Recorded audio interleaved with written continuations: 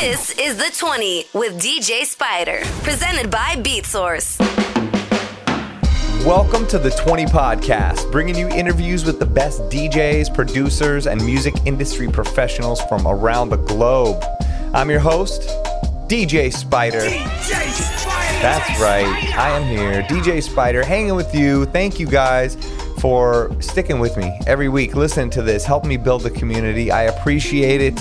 We are almost up to episode 80, and I'm so proud of this. I'm so proud of what we have built together. This podcast is brought to you by BeatSource. BeatSource is the new digital music service for open format DJs. We have got so much stuff popping. Offline locker mode is in effect. We got BeatSource Link. You're able to DJ off the cloud with everybody going back into work now. Now is really the time to put that to use. We've got that 30-day free trial. We got VIP crates. We got the web-based DJ app. We've got Tractor integration. We got all of our playlists constantly being updated. So much great stuff. So go check out BeatSource. And now let me tell you about my weekend. I actually did something. I know that's weird to hear. I had a great weekend. So much fun. I'm like still buzzing from it. I got to DJ for the first time in a while outside of my house. I got to DJ a drive-in event. It was a drive-in theater event for HBO where I DJ'd before this screening of a TV show that they made called Mayor of Easttown with Kate Winslet. So much fun. All of my Twitch skills came into play because I had to get on the mic a ton. They asked me to play a set that was very specific. They wanted me to play a set that was inspired by strong female voices as well as Philly musicians. So you know what I did? I went really hard on that. I had so much fun putting that together. I'll see if I can somehow make a playlist that mimics what I did and post it on BeatSource for you guys. I was allowed to invite friends, so I had some friends come to the drive-in, and actually the guest on today's show had told me that he made music for this show. I invited him and he came through, so it was so amazing to see him there up in the front row honking, flashing his lights. And it was just so amazing for me to be out there DJing again. I can't tell you the feeling I got. It was so great. So I can't wait to do it again. I've got some super exciting stuff lined up. Just today, I got a phone call that was unbelievable. Looks like I might be out in Vegas this weekend and got some really big, cool stuff coming up. So I'm excited for what's to come. Summer of 2020 and beyond. Shout out to all you guys out there that are starting to work again. And if you're not, just keep your head up. We will be out there all doing it again soon. Now back to the guest we have on today. He's one of the funniest, most talented, nicest guys around. His career has had so many twists and turns, from making underground hip-hop and Styles of Beyond to touring the world with Fort Minor, becoming a touring DJ himself after that at all types of nightclubs around the nation and probably around the world. He went on the road with New Kids on the Block. He DJ'd on cruise ships with them. I mean, the stories are unbelievable. He tells us he went on to create his own TV and movie music licensing and composing agencies, the Math Club, and now he is on to his new venture. He's created Stupid Fly Media, and at first, right now, they are kicking it off by producing some amazing podcasts, and I know I have my own podcast recommending other podcasts, but you really should listen to Fresh Era, the first one he put out. It's great. I was very impressed, and I loved it. He also is well known as someone who's brought the DJ community together, and he did that with his event Fire Poo and his award show. And yes, you heard the name right, Fire Poo. So just keep listening and you will understand. His stories are hilarious and insightful, and I had so much fun with him. I did not want this episode to end. So please welcome to the show the amazing DJ Cheapshot. All right, you guys, we've got him on. It's DJ Cheapshot. Give it up.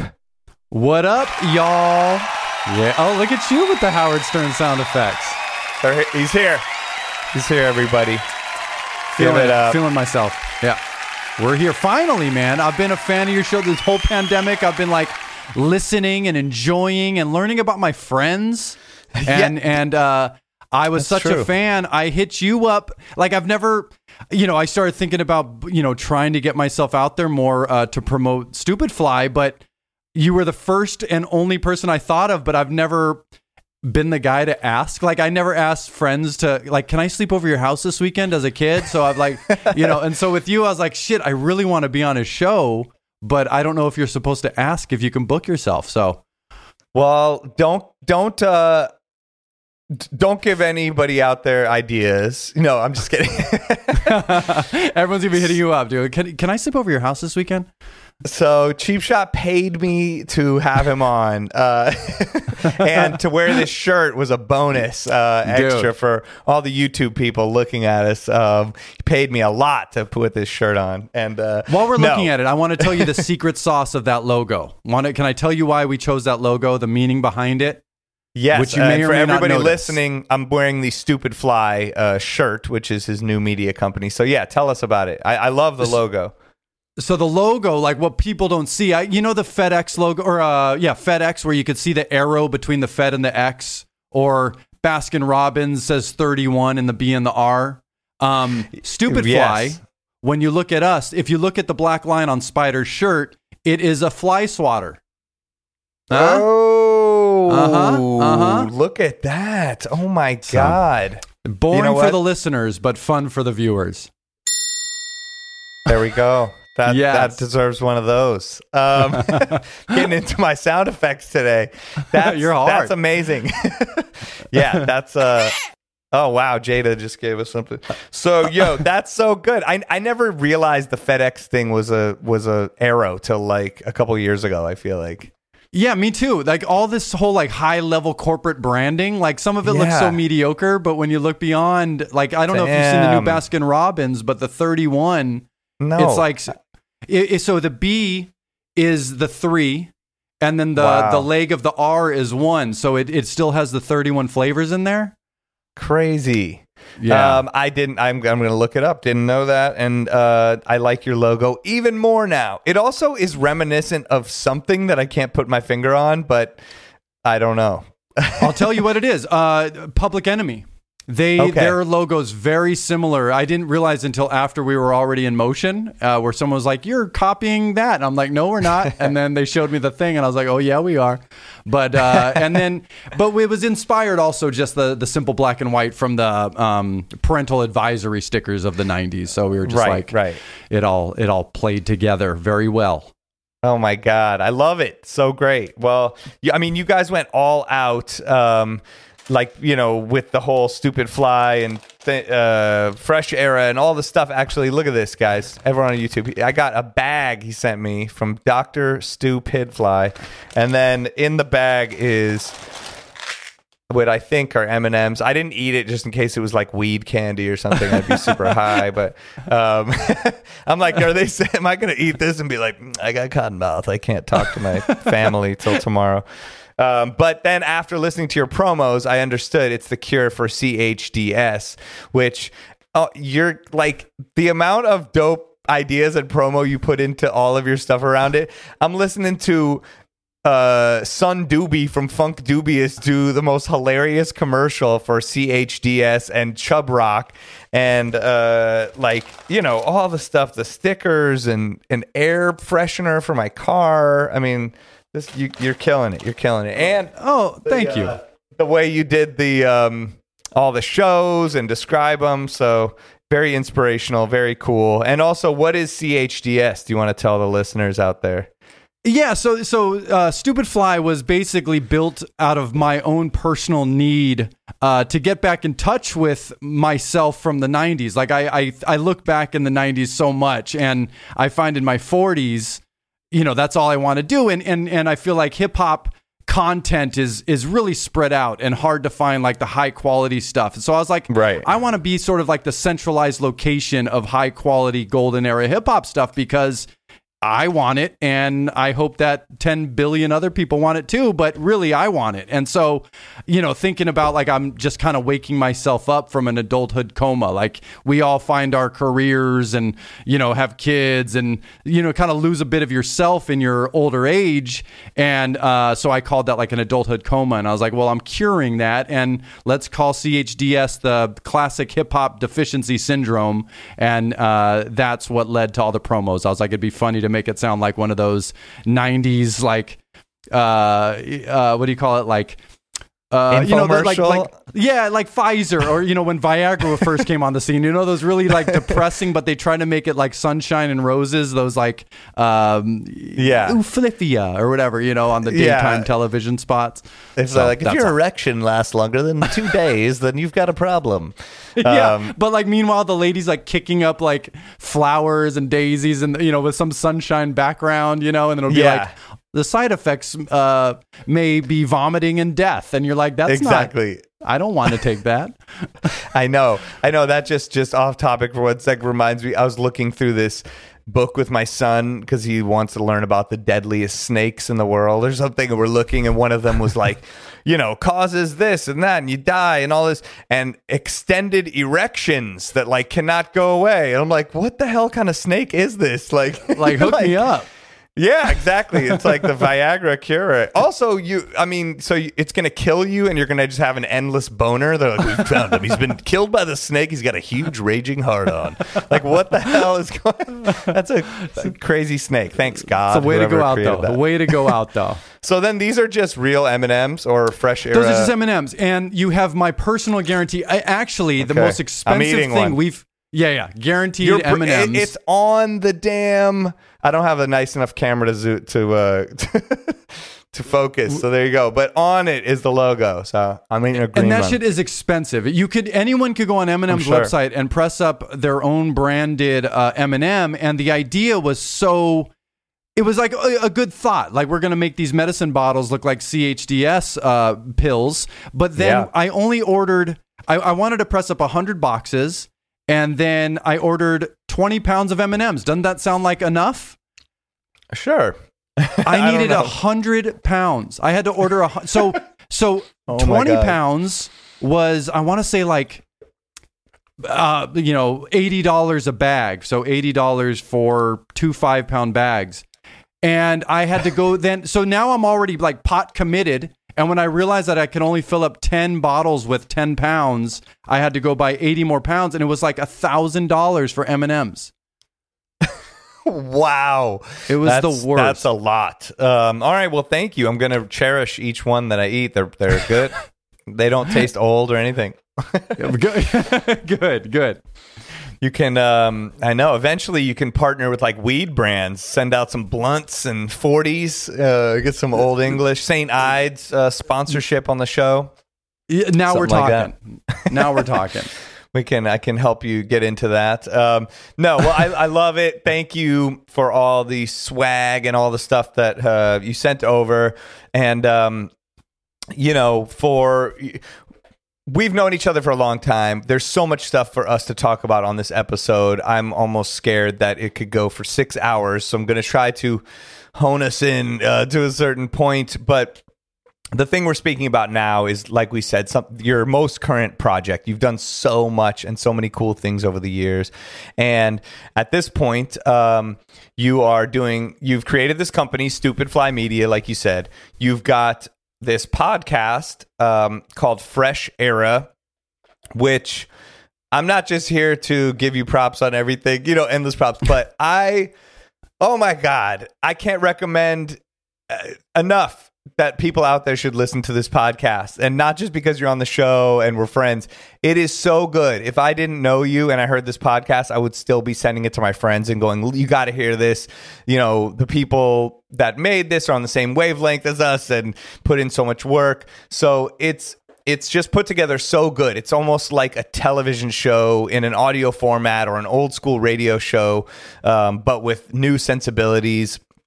I only listened to the Chub Rock episode so far, full disclosure, but it's so good. I can't believe it's only 30 minutes. I mean, these shows will last 2 hours, and your show within 30 minutes was like a movie. It was so amazing. So do you want to talk a bit about, you already said kind of how it led you there, but do you want to talk a bit about what you have going on with Stupid Fly Media, what your goal is with it, and what Fresh Era is about, and then the other shows that you have coming?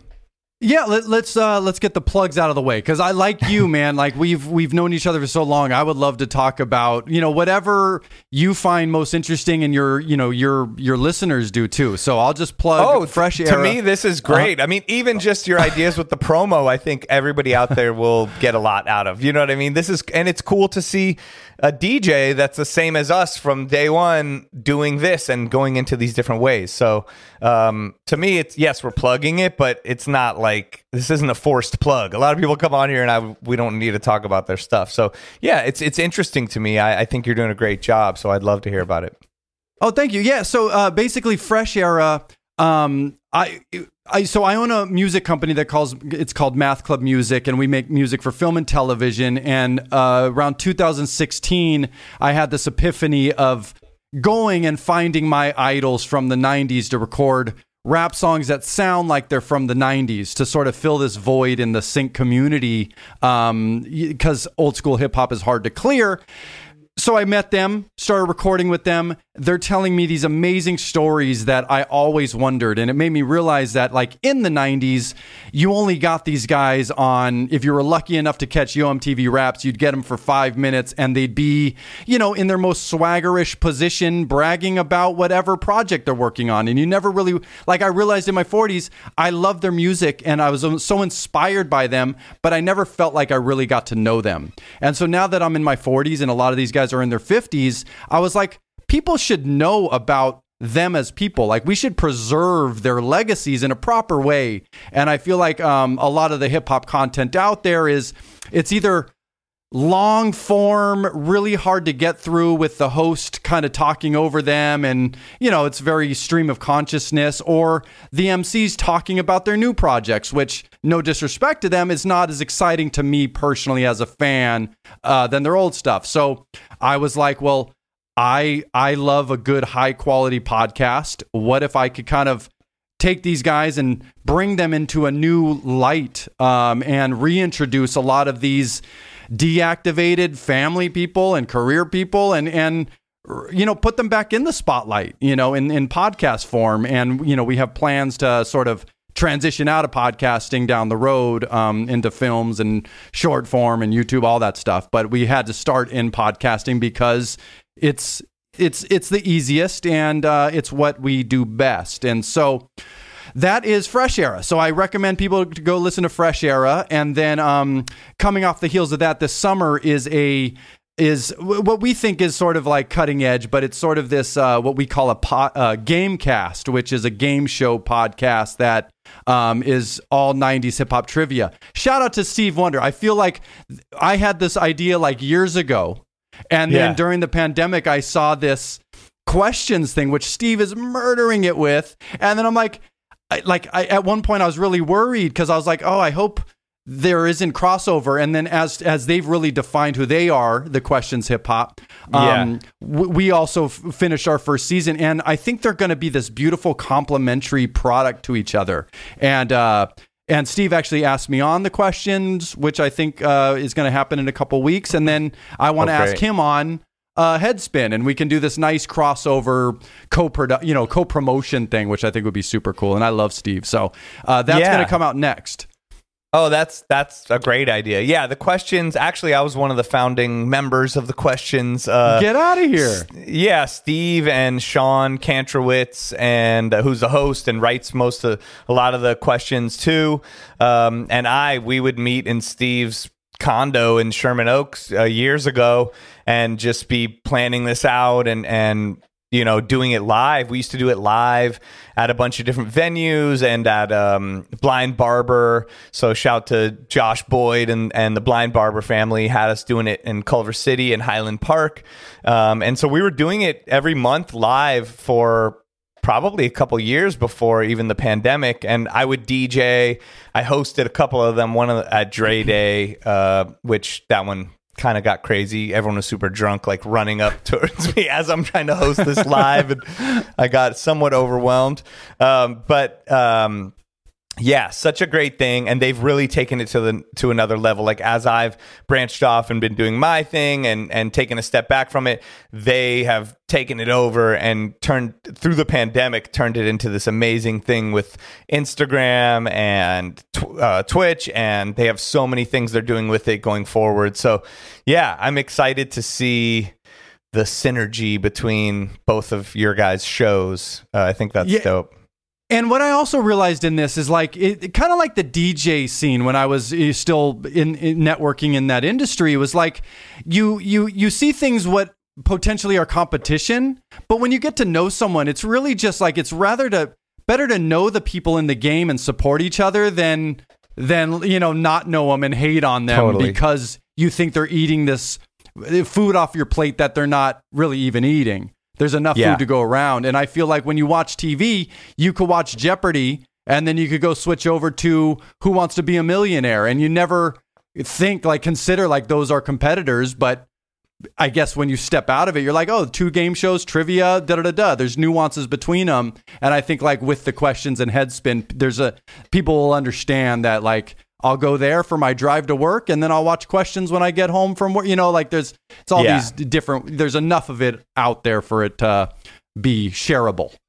Yeah, exactly. I think that applies to the DJ game. Like you said, a lot of DJs, it's like being a boxer or something. You're the only one. You got to fight for yourself.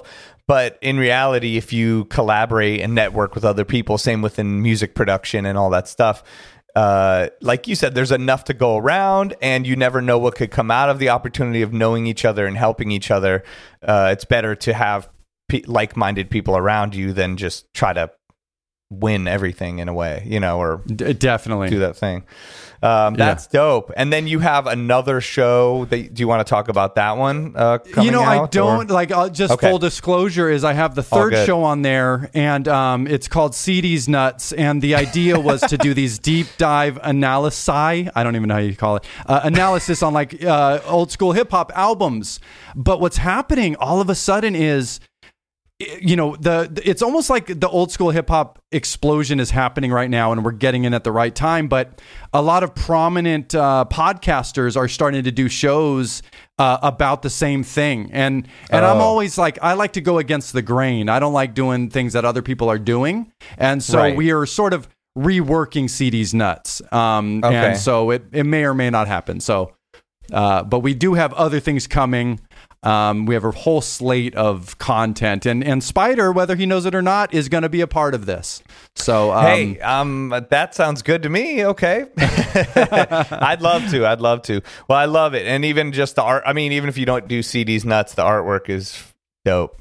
And this little pamphlet you put together is pretty tight. Well, thank you. I felt like sending out a promo box for podcasts. It was hard for someone who may not know what a podcast is. Like I gotta give them a lesson on what it is and make them feel like they got something tangible when you have an intangible product.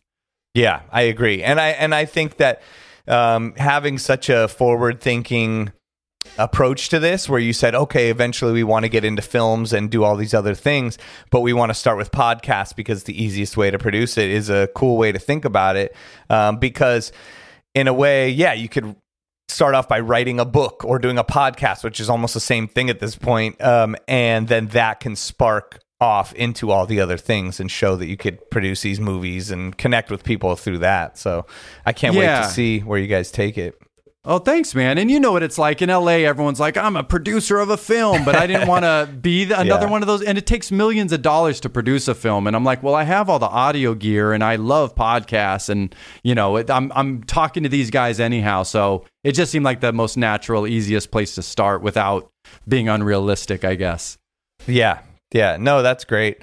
And you've always loved making things. I mean, there's videos from 10 years ago on the internet that is like a produced award show, or, you're in a suit giving speeches and there's credits and sounds. And that was well before you were even doing the music for TV and movies and stuff. So that's kind of your thing. I mean, you used to do this, thing that I was reminiscing on and thinking about in a way that I don't think this exists anymore in any capacity.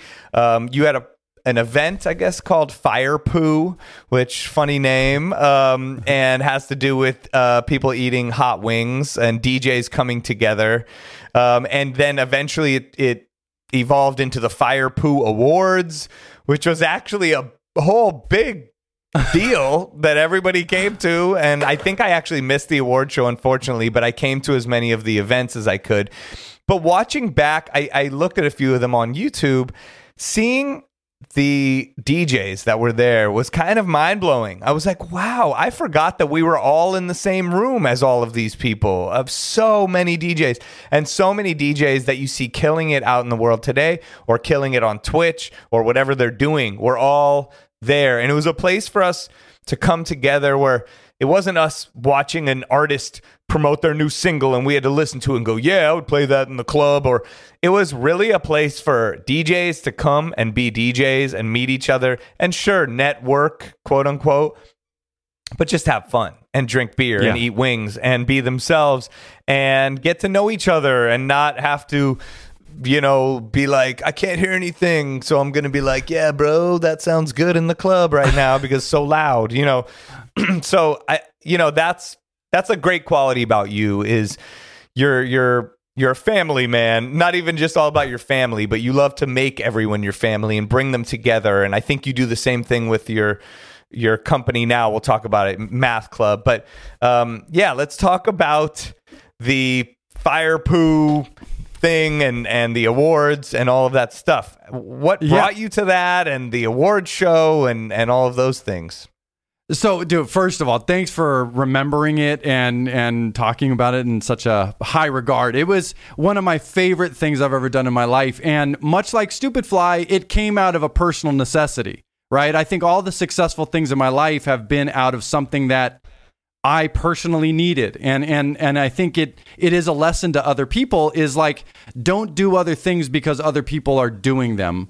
Do something that you want and you need, especially in this nuanced sort of world where everyone can find a community online, you know? So it taught me that lesson. It was the first of its kind, self-teaching lesson or whatever, where,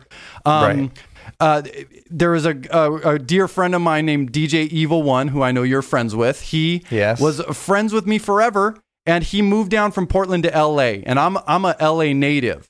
And because he forced himself into the DJ scene in Los Angeles, within a matter of months, he had like 4 or 5 weekly residencies in Hollywood. And meanwhile, I've been here my whole life, and I was DJing way longer than he did, and I wasn't working in LA at all. And I remember like wondering, like, why am I not working here? And then as I realized that, like, all my friends are like State Farm agents and like, you know, like they do other things and I'm not making real connections with the people in my community of work. And so, you know, to sound extra corny, I bought this book about networking called Never Eat Alone, which became my Bible. And I highly recommend it to anyone looking to build relationships, albeit a lot of it's creepy. I just kind of use the stuff that seemed less creepy. And he mentioned like, call someone you like in your business. And it was on a whim. I called Eric Deluxe, who was a Power 106 DJ out here that I knew for a long time, but I never hung out with him. And I said, hey man, you want to get some hot wings? And we shared hot wings together. And we drank beer together and we had a blast. And I woke up the next morning and usually after eating hot wings, I would sit on the toilet and cry.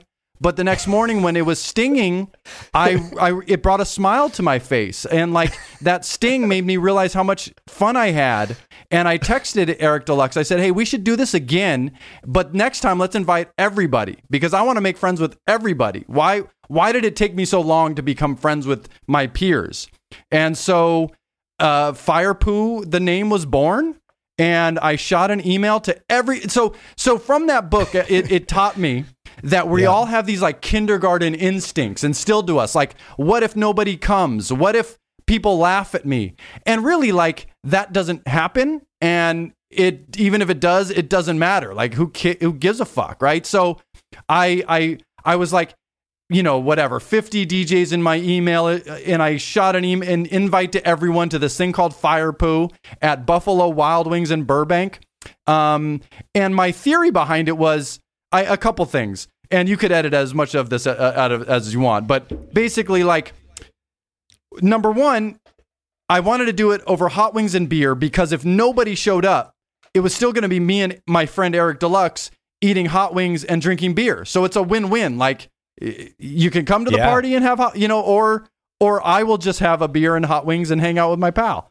But then the other theory was, the other networking events that I've been to leading up to that was DJs, they stand around. We're introverts by nature. And it's either going to the club, like you said, and screaming in your DJ friend's ear, which they don't want, you don't want, nobody, it's a lose-lose. Like, nobody has fun doing that. Like, it might seem like it, but no one really has. You don't really bond in that way.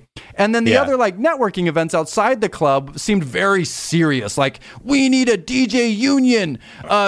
We hate those undercutting DJs. And so I was like, why don't we just have a good time and not talk about DJing? And I will be the sacrificial lamb who I will create a program of me just standing up on chairs in dumb bar mitzvah suits, trying to make people laugh. But that will give people, like, something to talk about. It's not music related. So I wanted to, like, create a space of DJs networking without talking about music and really getting to know each other, because that's what I wanted. I don't like talking about music. I don't like talking about DJing. I just like doing it and then hanging out with friends when I'm not doing it.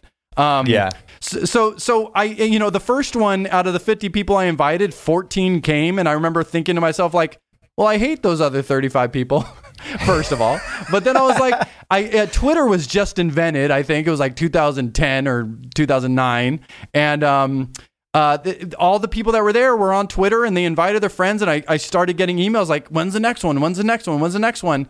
And then me and DJ Stubbs, who was my assistant, who is now blossomed into a beautiful young flower on his own. He was there helping me organize and kind of set up the next ones. And all that to be said, over time, people were flying in from Miami and Dallas and Seattle and New York, and Russell Peters came, and like all this crazy Spinbad, rest in peace. My favorite DJ of all time was Spinbad, and he showed up to one. God rest his soul. He's the man. And DJ Quick came to one, and Z-Trip came to a lot of them, and Kid Sister, the girl who used to be signed to Kanye, it just became this like hangout place. And I would look around in like awe of all these people that I have been so either scared of because they have scary names like DJ Spider, where you just assume he's going to be some mean guy who makes fun of you all night. Or it's just like, the people I was raised on, where I'm like, wow, these people are coming. But when you break down that whole wall of, what do you call it? Like, then you meet Spider, and you realize that all of us DJs are kind of like, hey man, nice to meet you. And they're funny and they're approachable, and we're just a bunch of guys trying to do what we love to do for a living. And like, it's sort of it was a beautiful human experiment. And then I felt like once a year we should have this Poopy Award thing. And the last Poopy Award, which you could find on YouTube, DJ Quick accepted an award, and he brought Sugar Free on stage. And, it was like we had like a real voiceover announcer announce the voice. We packed an entire theater on Wilshire Boulevard for the Poopy Awards. And that's the end of that spiel. That's amazing. The fact that you got DJ Quick and Sugar Free to come to an event called Fire Poo. And I mean, the Poopy Awards, that's huge. But really the everything you said, the sentiment behind it is huge, and like I said, I don't think anyone has done that I know about, at least in LA, for DJs before or after. It's all been based around some sort of brand or listening or record label or something, which is cool too. But the way that yours was so pure, I think, gives it the charm and the specialness, that it had. Thanks, man. But for real, like, you were, seeing you there it was, and this isn't the blow smoke up each other's butt show, but like you were a guy who was so respected in the industry, and hearing you and Steve talk about the Hollywood scene kind of blowing up together, and you guys were, you were a unit together that sort of like helped each other out. I just remember always hearing your name, and being like, damn, I want to know this guy named DJ Spider. And then, you came to Firepoo, and I just remember being like, man, this is so cool. People are trusting me in hosting this event. And now I get to meet some of these people that I was really like I respected you so much because I had heard your stuff before, and I went to clubs you were at, and I just remember being like, damn, Spider's here. Holy shit. Oh shit. Like that. It was, that's crazy to hear, because I was just like, I'm coming to this fun thing and networking, like hanging with everybody, like not even thinking of networking. But also I loved how it brought together both genders, because a lot of times like women DJs are left out, or it's considered, we're going to do the ladies only event, or things like that, or everyone's just like, DJs are a bunch of dudes. Especially an event called Firepoo probably might make some girls go, I don't know. But there was a good amount of girls that went to that and still go to that. And even when I asked, do people want to ask you questions on the internet, some women wrote in and asking about that. So I think that was an important part of it too. It really brought the entire community together in a special way.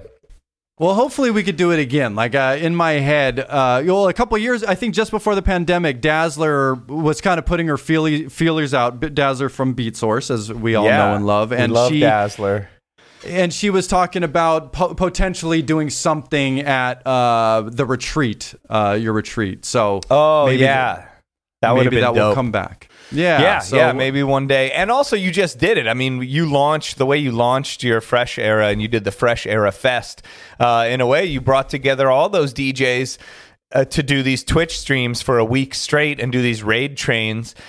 Just the lineup on the day that I played, I think I had Trek Life play before me, who is someone that I've been making music with for over 20 years in like my parents' garage.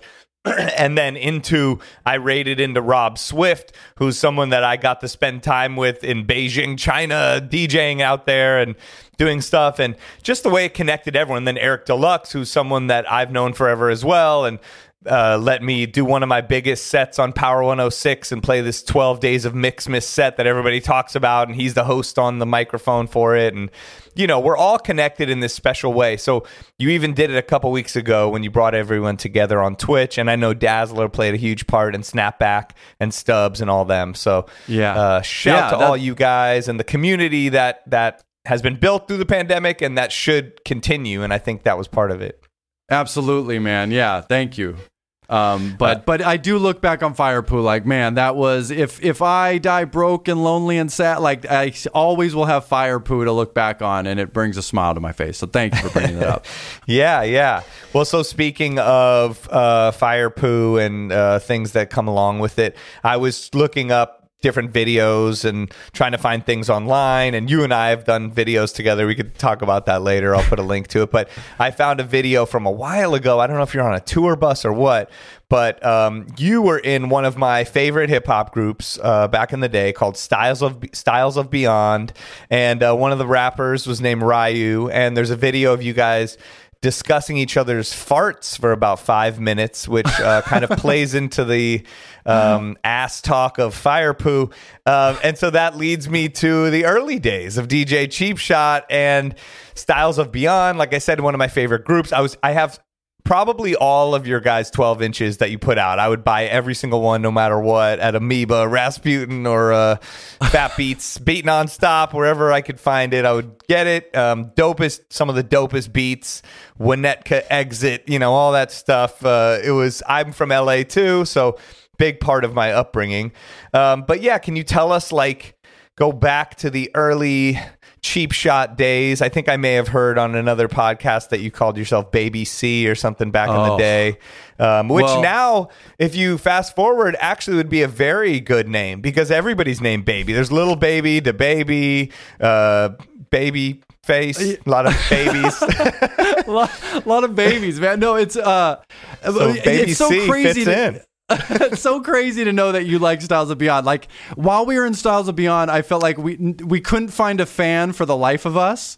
And then even after, like even when then you're in Fort Minor and like I didn't feel like anyone in America cared about Fort Minor. And then it's like years later you start to get your flowers and you're like, fuck, that's so crazy that DJ Spider actually would buy those, because a lot of the independent Styles of Beyond stuff I would physically take to the stores, put on consignment, hope that somebody would buy them, and to know that you were one of those guys that would go. Oh yeah, I was on the same boat. I mean, I was in a group called Movement. It's spelled MOVE_MEANT.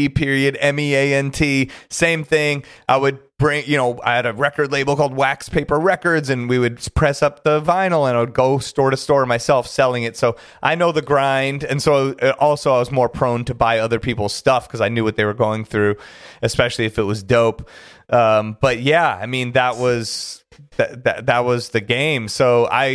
But your guys' stuff was genuinely dope. I didn't know you back then. So the first thing that caught me was the beats. I mean, the beats were super dope. Somehow you guys, I don't know if you made songs with them or you were somehow connected, or maybe in my head, in the same way the Beat Nuts and the Alcoholics were like cousins, like Swollen Members and Styles of Beyond share a place in my brain together. I don't know why. The beats and probably the rhymes. Because it's a white and black combo. Okay. and I like the middle of our careers, we were trying to make rock rap better than the Limp Bizkit style of rock rap. We were trying to like rap over like Iggy Pop and the Stooges, and like do cooler, like kind of move the rock rap thing a little bit forward. And Swollen Members was doing the same thing. And I'll tell a fun story about them, but we would always get compared to them, I think, because of the white black thing. And then even on like Napster back in the day, people would either call the Styles of Beyond song Swollen Members or Swollen Members song Styles of Beyond. And, but they were getting really popular in Canada, and they were up for like a Canadian Grammy Award. And I think their egos got really sort of, bigger than reality, because they wanted to headline this massive tour in America, and they asked us to open up for them. And we went on this tour, and it was a dud. Like, people weren't going out in the droves that I think they were expecting. But they would always kind of stop the show and do this freestyle. And I remember we were in I think it was Colorado Springs. And we were at Colorado Springs. And once Styles of Beyond's done performing, we usually just get the fuck out of there and go drink or something like that. But at this particular show, we were like sticking around. And I remember being outside with Talk Beer. And they stopped to do the freestyle. And Prevail, I think his name was. Prevail, he goes, you think your style's a Beyond, but your style is gone. And we were like, oh shit, they're talking shit about us.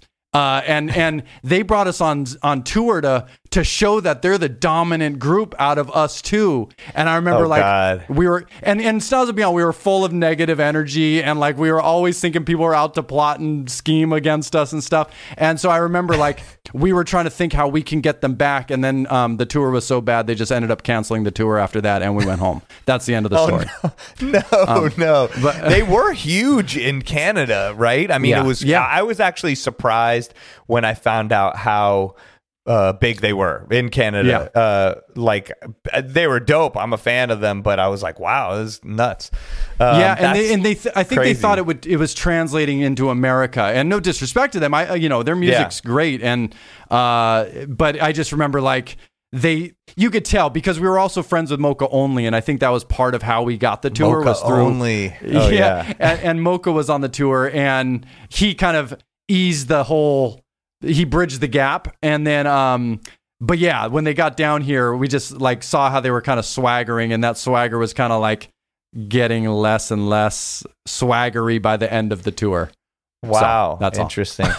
Okay, well, glad I brought that up. yeah. Sorry, bad times. No, it's all good.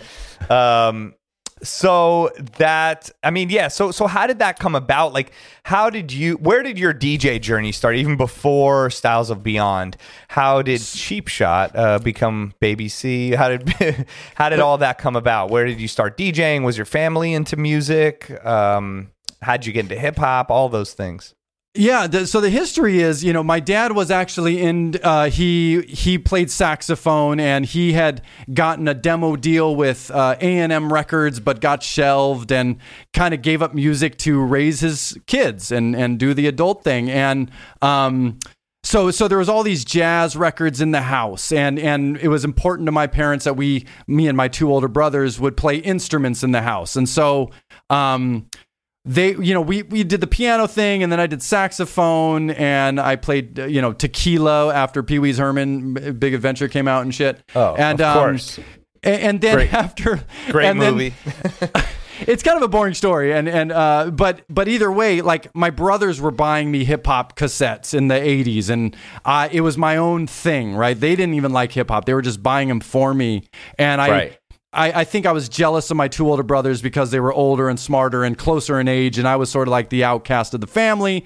And my dad loved music, so I think I wanted to take the path of a musician to appease my father. Whatever the dad shit we all get left with in our childhoods, and so I was kind of always on this, like, I love music, somehow I'm going to be involved in music, and hip hop became my own voice because it was the way I kind of I had my own identity. And then one weekend my parents left, and I was 11 years old, and my brothers threw a big open party while they were gone, and one of my brother's friends was a DJ, and I remember waking up like Sunday morning after the party, and there's bodies sleeping, passed over, alcohol everywhere, and the DJ equipment was still on, and I was fascinated. And I remember picked up the record, Do What You Like was on the platter, rest in peace, Shock G, and I pressed play, and I got to do the thing that every DJ does or any person does when they first, like, do the diff it, and I was just like, that right there is what I want to do, and I don't know how I'm going to get there, but I'm going to do it. And then as luck had it, that same DJ was selling his equipment like literally like a week or two later, and my brother said, "Do you want to buy it?" And I had been saving leftover lunch money and odds and ends job money in this Arrowhead water bottle, and I poured it out, and I had 500 of the $550 the guy was asking for the coffin, the two Technics 1200, and a Newmark 1650 mixer. And I put all my money into it and borrowed $50 from my parents. And then they all laughed at me because I was throwing away my life savings. And then it just grew and grew. And so that was 1989. And I just loved it. It's all I did. Like, I kind of pissed on school, but did enough to get by and just practiced and practiced. And then by the time I was in high school, I learned how to make beats without owning a sampler. You could cut this part out too, but I was basically like I was scratching my dad's jazz records over these Cameron Paul 3-minute long drum loops, and then filling in the missing scratches on the third track, so it would create this like seamless whatever. And then on a 4-track, you would go through, put the drum break, and then cut in the jazz samples. No, that's dope. Yeah, and I still have the cassette transfers. I should share them with somebody at some point, but you could hear my parents in the background while Talk Beer from Styles of Beyond was rapping. But Talk Beer was godsend. He was introduced to me before my senior year in high school, and he came to my house and just rapped over these shitty 4-track beats, and I've never heard a rapper like him at the time. I'm like, he is amazing. And we started Styles of Beyond, just he and I. And then I went to UC Irvine, and that's an hour away. And back then it was hard to keep in touch. And so then he met Ryu, and I really started letting school go, because I'm like, there's no way I'm losing being a part of this group, because I just knew that like there was so much talent between him and Ryu. So I was like, I'm gonna come hell or high water, I'm going to be a part of this group. And we just kind of kept it going. And that's how that's how Styles of Beyond started. I love it. Well, I'm glad you guys did it. Great music. And then from there, like you said, you were in a group called Fort Minor with someone people may know, Mike Shinoda from Linkin Park. How did that come about, and what was that like? So Mike Shinoda and I, or Styles of Beyond and Mike Shinoda, we were friends from before Linkin Park. He was a aspiring MC, and one of the guys on Styles of Beyond's 2000 Fold album, this guy named 007, who's now my partner in Stupid Fly, but that's aside the point. He was from Agora, so was Mike Shinoda. They were making tracks, and somehow Ryu and 00 became friends. Shinoda started coming out and hanging out, and while we got our first record deal in '98 with the Dust Brothers, and Linkin Park had signed their deal, and when we went on our first tour, we would hear Linkin Park being played on the radio, and I'm like, who's gonna listen to this? Like, Limp Bizkit was kind of on the way out already, and I'm like, this just kind of sounds like Limp Bizkit. And then all of a sudden, like, every city we were at, it was bigger and bigger and bigger, and we got dropped from our label, and then we were sad, and then like we were ready to, like, we released an independent record in 2003, and I remember we had a, back then you had the conference call, like four-way call, and we four-way called about quitting Styles of Beyond. We're going to break up. Like, what are we going to do in our lives after hip hop? That's what it felt like. And then literally a week after that, I was standing in front of Amoeba Records. Mike Shinoda called me because I was also the manager of the group. And he's like, hey, we just locked in our label deal with Warner Brothers. We're on tour right now, but when we get back, we're going to sign Styles of Beyond to Machine Shop Records. And we were like, it was like, it couldn't have been timed any better. It just came at this time where we were at a literal low point in our lives. And they came and lived up to their promise, signed us. And the initial idea was that Fort Minor was going to be the launching platform for Styles of Beyond, because we were signed to Styles of Beyond.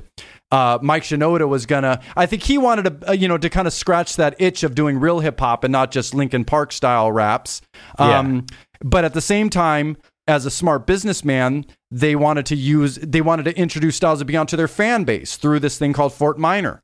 And, but really, like, it was that thing you dream about as a kid. Like, you probably felt it on Blink 182, but just like living the 5-star hotel, like, business class flights, like we finally got to live that, Biggie video style hip hop that we had always, that I think everyone gets into it for. And albeit Fort Minor didn't get to the status we wanted it to be, and then we got dropped they ended up closing the doors to their label, and we were kind of, we had to start over in 2009 in our 30s. But I look back on those years just like I look back on Fire Poo. Like, man, it was kind of like giving the lion a piece of the meat. Like, I got to taste the meat, and I didn't get to bring it to be my own thing, like Styles of Beyond dreams, but I got to feel what it is like to be a rock star, and it was super special, and I wouldn't trade it in for the world. It was amazing. That is such a great story. And just one thing I want to go back to is, you said you had a record deal with the Dust Brothers. like you mean the people that produce Paul's Boutique and stuff? Yeah. Mike and John. Yeah, we were signed to the Dust Brothers they basically took 2000 Fold, and they were fans, and they wanted to release it. They had a label deal through Disney, which was called Mammoth was the distribution company. Hollywood Records was the label. And then they had tributary labels, and Dust Brothers had a label called Ideal Records. And we had a record deal with that, where they just re-released 2000 Fold on a bigger scope. And we got to meet the Dust Brothers. They did a remix to Winnetka Exit that you can find online, the Dust Brothers remix of Winnetka Exit. Crazy. And that was an amazing thing. And I love the Dust Brothers. What was it like? So were you able to work with them, or at least talk to them and have any kind of conversations and get insight into their thinking? Or I don't know much about them. Yeah, but I love their music. I mean, Paul's Boutique is one of my favorite albums on the planet Earth. So same as you, man. You were cut from the same cloth, and I just remember being signed to them and being able to ask them about the beats that they made for Paul's Boutique, and they made that even before samplers. Like, when you really think about how beats were made back then, especially the Dust Brothers, who used 10 samples and 15 different drum breaks on every track. They were splicing tape with razor blades. I mean, all those all those tracks you hear and that are amazingly mixed and seamlessly put together, they were cutting with razor blades. I mean, it's insane. Like, that's crazy. It was similar to what you were doing with the 4-track and the break and scratching the jazz records in a way. I mean, maybe. I mean, well, I'm just saying, in the same way where you just have to make shit happen before the technology has been invented, but it's inside of your head, and you want to just make it happen one way or another. It's very hip hop. It's very hip hop, and they were, but they couldn't have been cooler, more gracious people, and their label was amazing. And I'm still friends with our publicist from that label and our marketing lady from the label, and it was a really amazing experience. But it was short lived because while we were on tour, we were just about to push 2000 Fold on a real level, with a single Easy Back It Up. The label head, this guy named Jay Ferris, he was the head of Hollywood or head of Mammoth, whatever it was.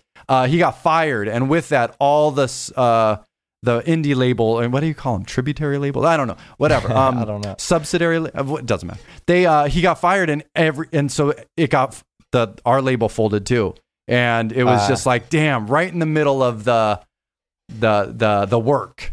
Right. Oh, that's crazy. And then from there, something else that's very hip hop was you were able to DJ some things for New Kids on the Block, right? Or is that not? No, dude, I'm with you.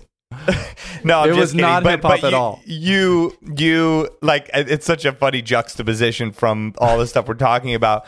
And actually probably in between there, you got very into the club scene and were doing a lot of the clubs and bottle service things and touring and doing a lot of the stuff that I was doing and Evil One and all the same people you were discussing earlier were doing.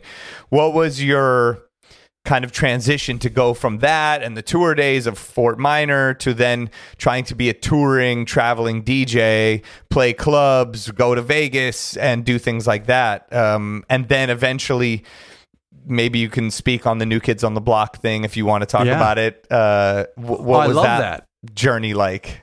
Yeah, man. So I have some funny stories. Depends how deep you want to go. But, I want all the stories. Don't feel self-conscious. Just tell them. I love to hear it.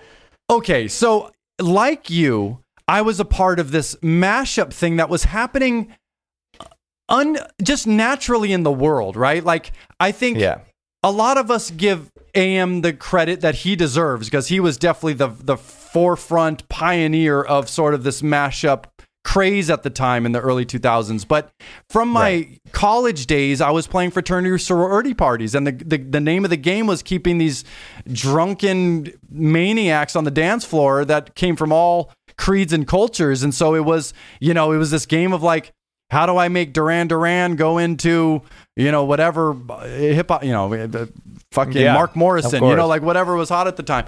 And so I think through that, I had to do these mashup things too. And, but I never knew that there were scenes, I guess. I was just so caught up in my own world that I just assumed everything was the same, if that makes sense. And like, you just had to be good at rocking a party to be good at rocking every party. And, so after college, I've been friends with Vice forever. Like he was, we met in college, and DJ Vice was in the same crew as me called Mackay. And he can literally rock any crowd. You put him in the middle of the Sahara, he's going to figure out something to rock the fucking camels, you know? So after college, all I had was sorority, fraternity parties, no real clubs under my belt. And he called me and he said, "Hey man, there's this club called AD, where, it's a Hollywood scene, and I can't, AM is the guy in charge and he can't make it. I'm usually the backup and I can't make it. So this is the first time that's happened, and we want you to cover me for this night." And I'm like, "No problem." He's like, No, you don't understand. You got to come over, and I'm going to tell you what to play and when to play, and kind of give you, school you on this because it's the Hollywood scene. I'm like, "Okay, guy." So I went over to his house, and he's saying like, "Play Color Me Bad at this time, and play this song at this time, and you're going to want to squeeze in some rock and da-da-da-da-da-da-da-da-da." And the whole time I'm doing the jacking off hands, like, okay, yeah, sure thing, whatever. And then the last thing he says is, and whatever you do, don't drink. And I'm like, definitely not listening to that part. Like, I didn't tell him that, but I'm like, oh, that is not happening, because from these fraternity sorority parties, I thought drinking was part of my whole thing. So then me and my best friend Jester, who is also part of Vice's crew, I just invited Jester just because I didn't want to go alone. And I said he could DJ with me. And then he brings his girlfriend. I bring my best friend. And we go and drink a fifth of gin straight out of the bottle before we even get to the gig. Oh, God. And I'm thinking, like, this is just going to be a sorority party. And then we get there and go up into the booth, and there is just room for one DJ and a lighting person who is there.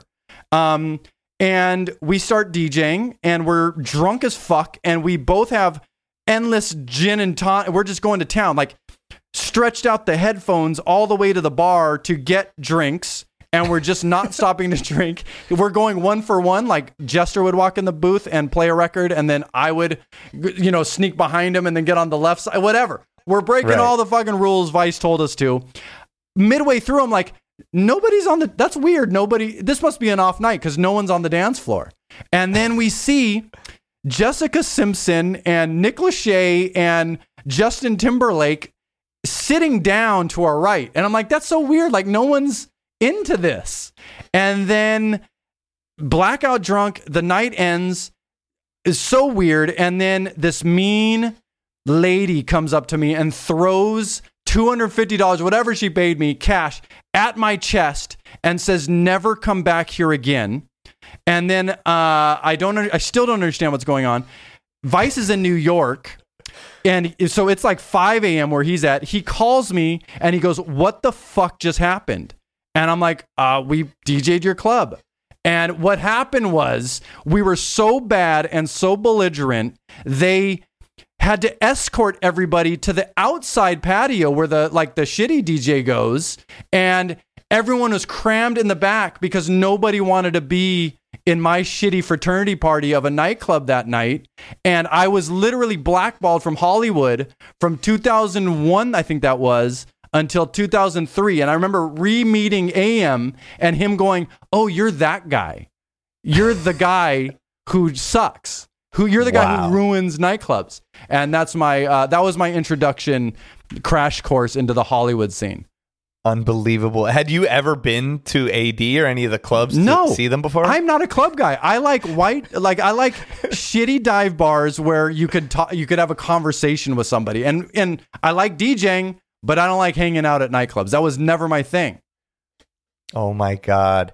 That's nuts. I'm with you though. I never went to a nightclub really until probably same AM Vice kind of days. I remember meeting them and they're like, come through this spot. And I'm at LAX and Element and watching both of them do their things and really learning like, oh, wow, this is a whole different world. I'd go to the Root Down or like underground hip hop kind of nights or reggae, things. But yeah, whole different thing. So I understand. That's hilarious though. Wow. I'm glad that you got back in. So that was the vinyl days too.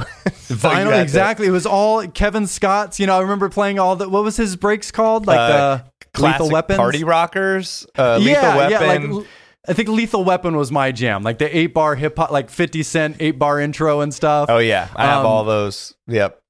Yeah, but it was just like, it was the most embarrassing night one of the most embarrassing nights of my life. And then, but the redemption story is a couple years later, right next to LAX, before it was LAX, when it was Las Palmas, there was this place called Deluxe. And I was somehow lucky enough to DJ that night. And it became its own little ecosystem of Hollywood and nobody knew I was the guy who ruined AM's club. And then the lady who fired me from Bolt House, this girl named Jen, who you probably know, she ended up coming to Deluxe and I saw her dancing. And then she called me a couple days later and was like, whatever you did that night, I want you to come do Joseph's and do the same thing there. And I'm like, oh, so I kind of felt like I had this redemption. Did she know you were the same guy? The good question. I was too. She's a very, how do you say? Like you don't. It's just hard talk to read. Yeah. You're not just going to ask. She doesn't have time for your questions, I guess. That 100%. That kind of vibe. Yeah, so I didn't want to ask, like, do you remember me from ruining that night? So I just took the gig and I said, let's go. And that was it.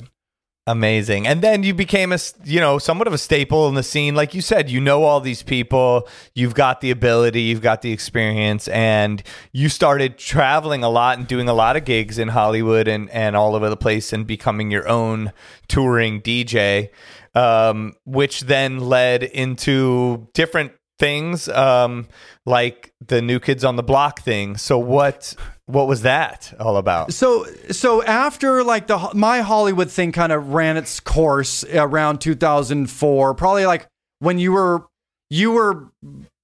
probably just like really starting to get traction and blow up in the Hollywood scene, I would imagine around that time. Yeah, like 2005, 2006 for me probably was when I was just getting let in, able to open for people and stuff in Hollywood.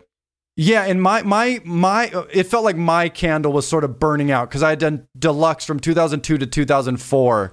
And again, with the whole networking thing, I didn't have anywhere to go after that club. Like I did a few others, but it just kind of dimmed out pretty fast. And then, but then luckily around 2006, DJ Cobra had started this thing called Captains of Industry with Stone Rock and Graham Funky and Marshall Barnes. And he basically said, hey, you want a manager? And I'm like, hell yeah. Because I remember hearing like people were starting to travel and make money and it sounded like a lot of fun and it sounded like good money. And so through that, I joined Captains of Industry, and then Graham and Stone ended up going to Scam, and Vice, again, he stuck his neck out for me and brought me over to Scam. And, I was just coming off of Fort Minor, and I've always been a hip hop guy, so I pride myself as a hip hop guy. And being bred as a straight male in the San Fernando Valley, I was born and bred to hate New Kids on the Block because all the girls liked them in elementary school. So then Sujit, the owner of Scam, calls me one day. He's like, "Hey, you're gonna take a meeting with Donnie Wahlberg to be New Kids on the Block DJ." And I'm like, over my dead fucking body, like I don't want to be like, I'm hip hop, man. I don't want to do New Kids on the Block. He's like, you're doing it. And then he hangs up the phone, and I'm like, oh shit, I guess I'll do it. And I in my head, I'm like, I'm just gonna go tell a story of me meeting Donnie Wahlberg because that will be funny, but I'll never get this gig. And I wore a baby blue button-up shirt that day. I ate a chili dog, and some of the chili went on my shirt. And I remember being like, I'm not getting this for sure. Like, who gives a shit? And I go down there, meet Donnie. He was super nice, but also super clear that he was interviewing all these other DJs. And he even mentioned DJ Premier in there. And I'm like, well, if he has the Premier connection, what am I even doing here? But I took the meeting, and he was super nice. I got to admit, I was like blown away about how charismatic and warm he was. And then I walked away just thinking I'd never hear about it again. And then like a week later, Sujit goes, you're going on tour in a week with New Kids on the Block. And I literally this is embarrassing to say in public, but like I was close to tears. I was like, this is bad for my brand because I was so quote unquote hip hop. This is going to hurt me in the long run. But also I respected Sujit and I knew he was creating opportunity. So I called my dad and I was like, this is bad. And he's like, it doesn't sound bad to me. And then, but I was still sad. But then all of a sudden, Graham Funky, who I really respect, he called me and he's like, dude, congratulations. I wanted that gig so bad. You were made for this. And I'm like, you wanted this? He's like, oh my God, I would have loved to be their DJ. And so all of a sudden, I felt a little bit better about it, but I still never thought people still cared about New Kids on the Block. Like to me, this was just going to be some, how do you say, like watching the Beach Boys play a small room in Vegas in the 80s, like it just felt sad. Like that's what I pictured playing, like retirement homes and, for a room of 4 people. Right. But so we get to Vegas and we played the Palms for 2 nights and the curtains are closed. And I'm like, well, this is going to be sad and embarrassing. And then it opens and it's like sold out crowd. And I've like, even in like playing with Linkin Park and being in Fort Minor overseas where people cared, I never saw fans cry. And when these curtains open for New Kids on the Block, just women, it was all women and tears everywhere. They're crying and fainting and going. I've never heard a piercing sound that I heard from all these screams that these guys had. And so that just set the tone for this entire tour. And what was so dope is like DJs were such a part of music culture at that time. We were like blowing up that they had the most talented band play live on stage, but they all had to wear black and they never caught any of the spotlight. But meanwhile, I'm on my own riser. I have a spotlight directly on me, and everyone would leave the stage while the guys would go change for their acoustic, like love song set. And I would hit the air horn and I would say, DJ Cheapshot. And I would have the stage for, I think it's a 5-minute set of just like mashing shit up that their fans would like. And, but it was like, oh my, it was crazy. It was crazy. That's unbelievable. It's so cool to hear. And then you ended up, how long did you do that for? So I did it was like a whole summer of 2010.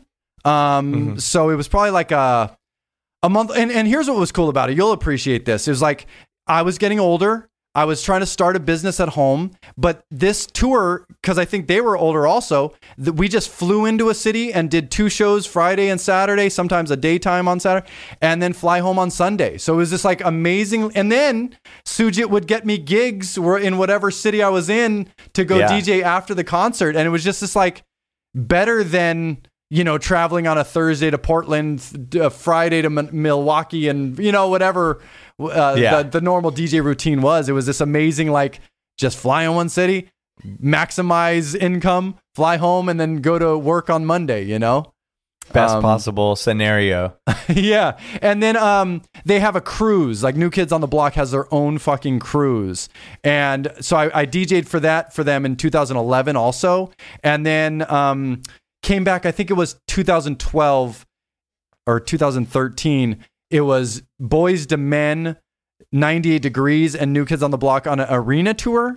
And they wanted me to DJ in these arenas, but it was the worst tour ever for a DJ. It was nothing like the tour I did in 2010. And it was actually that tour that really opened my eyes to like, okay, I gotta get out of this. This is no longer what I wanted it to be as the 11-year-old aspirational kid. You know what I mean? Right. Yeah. I respect your self, I guess, realism or knowledge or be able to self-reflection. I feel like you're very real with yourself, and then you tend to make decisions and stick with them from what I've learned from all of your stories. And I respect that. It's hard to do, especially being your own boss and trying to figure your way out. And you're also open to try things, which I think is how anybody gets better at anything and learns anything. And so, like you said, you were trying to start this business at home, which I assume was your TV and film music composition business, creating music for that and sort of getting out of the traveling DJing thing. So how did you make that this full decision to do that? How did that come about? And what have you learned from all of that? Because now, over the past at least 10 years, you've created a company called the Math Club, which is now your life before the whole Stupid Fly and Fresh Era thing that you're doing right now. How did that come about? How did you make that decision, and what went into all of that? So instinctually, when I was 11 and I got the turntables, I had this weird premonition of the old DJ, like the old DJ with I pictured him with ponytails and earrings. And at the time it was 40. Like I was like, DJing, that seems bad, whatever that was. So I always had this clock on my mind of like, I don't want to be old enough to be someone's father, in a young man's game or whatever. And so I always had this clock going. And then like I mentioned before, with Styles of Beyond, I had my own independent record label to release my friends' records. It was not very professional, but it was just a place to make records for my friends. But while I was there, I would field these emails of people that wanted to license Styles of Beyond or Lexicon or 4Zone. Aloe Black was part of our label. And it was this amazing thing where you didn't have to do any additional work. You were just signing these deals for people to use your record in film and television projects. And I sort of, over time, I met a couple supervisors and I made a couple sample-free beats for a music library and started to see this like beautiful performance royalty income from these syncs on film and television. But once we signed our record deal with Linkin Park, I didn't own my music anymore. Like that was owned by other people and we had no say on all these important things. And I had to cut off those contacts. And so when we had that fateful meeting and realization that the Linkin Park label was closing, we were now in our 30s and it's like, well, what are we going to do? And I had an opportunity to score a pilot for A&E. And I'm like, well, that is what I want to do moving forward. I don't want to go back doing underground hip hop shows. I don't want to go push pencils at some regular job. I want to make music for film. Like there was something special about music for film and television where it felt more like a math problem. Like you're giving me a scene and I need to create something that can evoke the emotion you're trying to get across. Right. And, so I basically just did it. Like you said, like I thought of this idea just like I thought of Fire Poo and I committed to it. And I felt that I was like, at the time I was watching like Discovery Channel. I think it was like Deadliest Catch and some other, Intervention. Those were my shows. And I remember. Oh my God. I used to watch Intervention all the time. I don't know why. Like I'd be so into it. I know why. It makes you feel better about yourself. Like I remember like I was smoking and drinking back then and I'm like, well, I'm not that bad. You know what I mean? Yeah. Very true. but I would hear these so-called hip hop beats on there and I'm like, those suck. And I think I can bring a major label quality hip hop sound to film and television. And it seemed like something needed. And that was sort of what launched me, into that, like, okay, now I'm going to do that.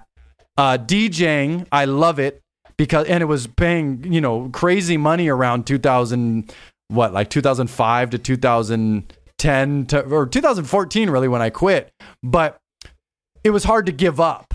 So I just kind of like, but I said, this is going to be the marathon of my life. And I really got to set up and I got to, build this business and do it the right way. All these things I failed at prior, I'm going to use to my advantage and not replicate those mistakes while I'm building this business.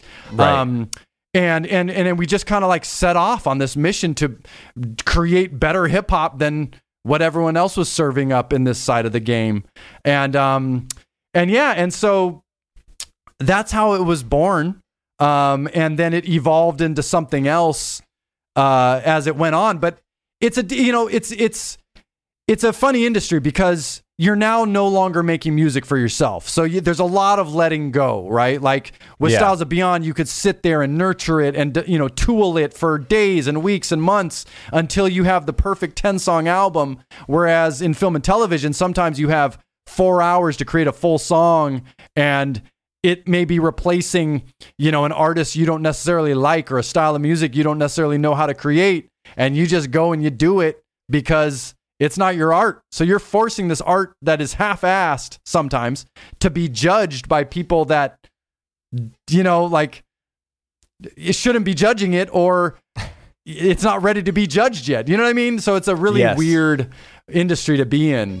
Right. But yeah, so it's not a hate, but it's like, it's a blessing and a curse. Like sometimes it's like, man, I wish I was just making music that I loved, versus just being able to make music doing what I love, I guess. So it's got a little bit of both sides. Yes. It has the same balance as DJing in clubs and stuff, I think, too, or weddings or things like that, where you're there to solve a problem. You're there to make people happy and make things good. But if you were to just fully do exactly what you wanted to do, then it would just be for you. You have to do it for them. And especially for film and TV, like you said, a lot of cooks in the kitchen and different ideas towards it.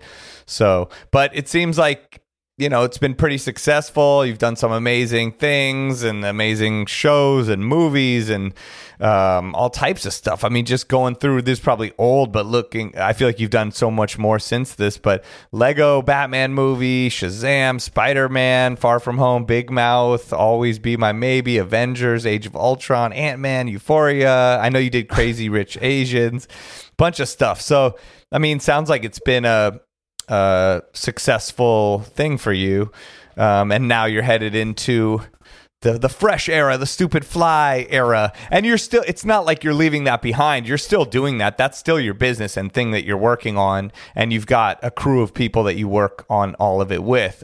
This is just another venture that you can bring into the fold of all of your projects, right? Exactly. It's Stupid Fly was really built with the intention of just like preserving the legacy of these guys that I just cherish in my life, and I feel like are all but forgotten in a lot of in at least the eyes of the younger generations. Like it's $1 billion industry, and these guys laid the bricks, and nobody's really giving them the flowers. And I know most of them could use. They still need purpose out there. They're not, LL Cool J and just ready to retire. You know what I mean? Like they still got to hustle and grind. And so I want to help them for all the help they've given me and all the inspiration they've given me. I want to this is my way of giving back to them and turning the spotlight back on them. I love that. I think that's much needed. And especially with the quality and passion that you guys are putting into it, is great. It's not just someone going, what do you think? Is Nas better than Jay-Z? I don't know. It's like not just one of those kind of things. So I love to see it and hear it. Oh, thanks. Thank you, man. It means so much. Thank you. Yeah.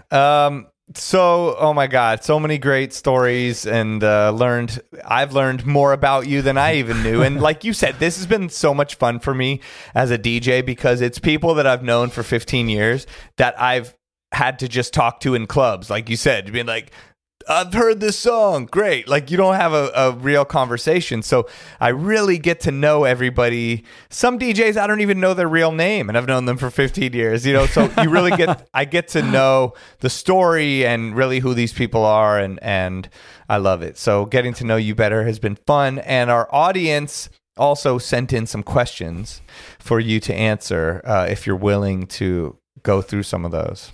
Yeah, definitely, man. I hope I'm not being too long-winded. Like feel free to. You're not too long-winded at all. Okay. No, I wrote when I was trying to come up with things to talk to you about. The top thing I wrote was stories. Because you've got so many good stories and you're so good at telling them. So I feel like we didn't get even into enough, but I want to hit the listener questions and not keep you all day. But no, I love it. I mean, you're great at telling stories, and I think people will get a lot out of this, and I enjoy talking to you endlessly. So definitely not too long-winded. Let's see. So we got, and a lot of the people that commented are a lot of our old school fam and friends here. So we got nice. Joe Diggs. You remember Joe Diggs? Yeah.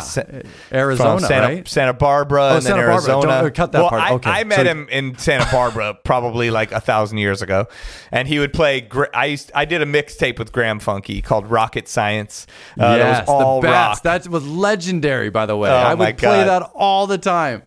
Thank you. So he, I think, would play it in the Santa Barbara bar when we weren't there all the time, and then would book us to come DJ. And then he went to Arizona, and now he's doing so many cool things, and Family Guy. But he asks something we sort of answered, but Fire Poo coming back or nah? So we know Joe, love you, man. He actually hosted Santa Barbara Poo. We did a Fire Poo in Santa Barbara with him and Matt Zizix, yes, Matty Boom Boom. I can't remember his DJ name, but Matt. Matty something, right? I remember he would play at that place right next to Vice's shoe store crossover. Yeah. And I think he worked at the shoe store for a period of time. Yeah, and then it was like that outside place I can't remember, but I DJ'd there a few times. It was pretty fun. Yeah, it was fun. But and we had a Fire Poo there in Santa Barbara, and it was super dope. But Joe, Fire Poo comes back when the community needs it back. That's where we'll leave it. Well, it's after the pandemic is when we need it back, I think. We got to all see each other in person. Once we're all safely together and can eat wings. There was a moment in the pandemic where I was like, I was thinking like I could do fire poo as a stream where have everyone go order from home and like just kind of like it was a half baked idea, but I was like, that could be kind of fun. And I just never pulled the trigger. Well, still possible. Not a bad idea. I mean, we're doing this virtually. Everybody's used to it now. You know what I mean? Yeah. Like I used to be like, we're doing a podcast and be like, where do I meet you? Now it's just like, okay, send me the link, which is fine. I'm cool with it. I like both sides of it. Let's see. DJ Perform, big supporter of the show, asks, will your remixes be on Beat Source?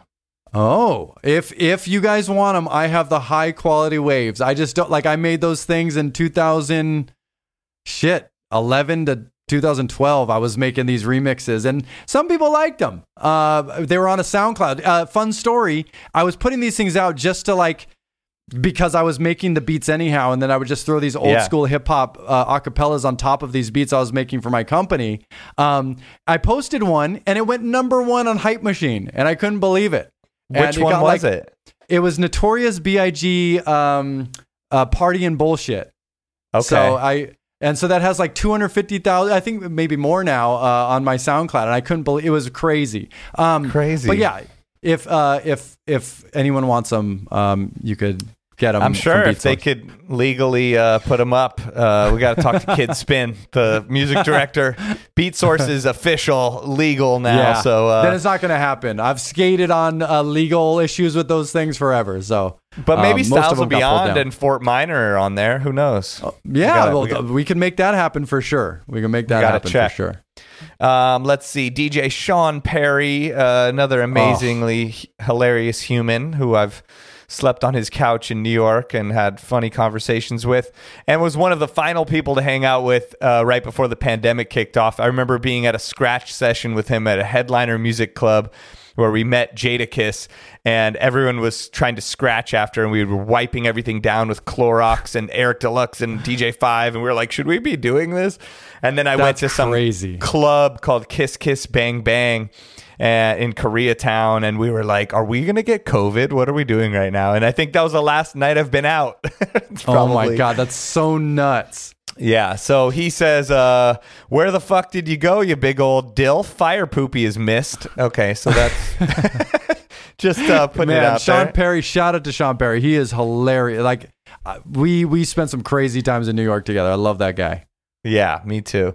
All right, Matt Mira, another legendary old school friend, asks, can you ask Cheapshot if he's ever going to respond to my email from 11/8/2019? Thanks. So I don't know. You got some emails out there. Matt, I did not forget about you. I could answer here, but I think it'd be super embarrassing. But I will respond to it. I love Matt also. Doesn't he like manage Cascade now? I think he's the tour manager for Cascade. I don't want to say the wrong thing. I know he's also a proud father, a great human, and doing great things. And I am in a group chat with him and various other people where we discuss trading digital cards. Very nerdy thing, but kind of like this NFT thing, but for digital trading cards and for this thing called NBA Top Shot. So we this company takes our money and we collect these digital trading cards, and you can buy and sell them and make money. I mean, the amount of like return on investment I've got is actually pretty damn good. I was doing it just for my son. I have an 8-year-old son that loves sports. So I'm like, hey, look at this fun thing we can do together. And all of a sudden it becomes this huge movement because of the NFT movement and music and people selling artwork for millions of dollars. And now this company's making hundreds of millions of dollars, NBA Top Shot. So we're in a group chat constantly talking about what did you get? I got LeBron James. I got Anthony Davis, type of thing. How much are the cards? Well, it's a lot goes into it. So the cards, there's a marketplace to buy them used after the people have bought them new, but you wait in these digital lines to buy packs. So sometimes you wait in a digital line, there'll be 60,000 packs. If you get like number 120 20,000, you're not going to get it. If you get number 52,000 in the digital line, you'll get the pack. Sometimes they're $9. The other day I bought one for $149, which I was like, am I getting ripped off? What's happening to me? So, and some of the cards ended up only being worth $3. One of them was worth about $140, so I'll take it. But it's interesting. It's speculative. We'll see where all of this goes. I bought the first edition Topps digital trading baseball cards because the NBA Top Shot are these digital moments, so you can watch LeBron James dunk it, and some of those can be up to $250,000. People are paying for it, which is mind-blowing to me. I think there's all these cryptocurrency people in the space, so they've got like money that's almost like feels like play money, and they're like paying like in Ethereum and all this stuff. So they're able to buy $1 million worth of cards like it's nothing. It's crazy. I bought these Topps cards and I paid $105. I'm like, what am I doing with my life? And I checked yesterday and it was like worth $1,000 something, just my little collection. So that's dope. And that makes sense. Knows? Like I was having a hard time sort of understanding NFTs, but that sounds at least like a fun, enjoyable experience aside from it ever accruing value. At least you're getting some entertainment value out of it. That's cool. Yeah, it's a bonding thing with my son and I. He loves it. They put music. Honestly, somebody does the library music or the composing for these things. So it's like some beat. Now we listen to it and we're like having fun, and they put new beats on the new moments, and he noticed, and we're having fun listening to it. So, and who knows, this could be like how Pokemon cards in the future are worth, $200,000 for a Charizard, or it could be something that flops into nothing, but it's not like I'm paying that much money for it. But I could see it turning into something. I mean, in the same way where NFTs are hard to understand and people are saying, oh, but I downloaded it. Here we go. I saved the JPEG.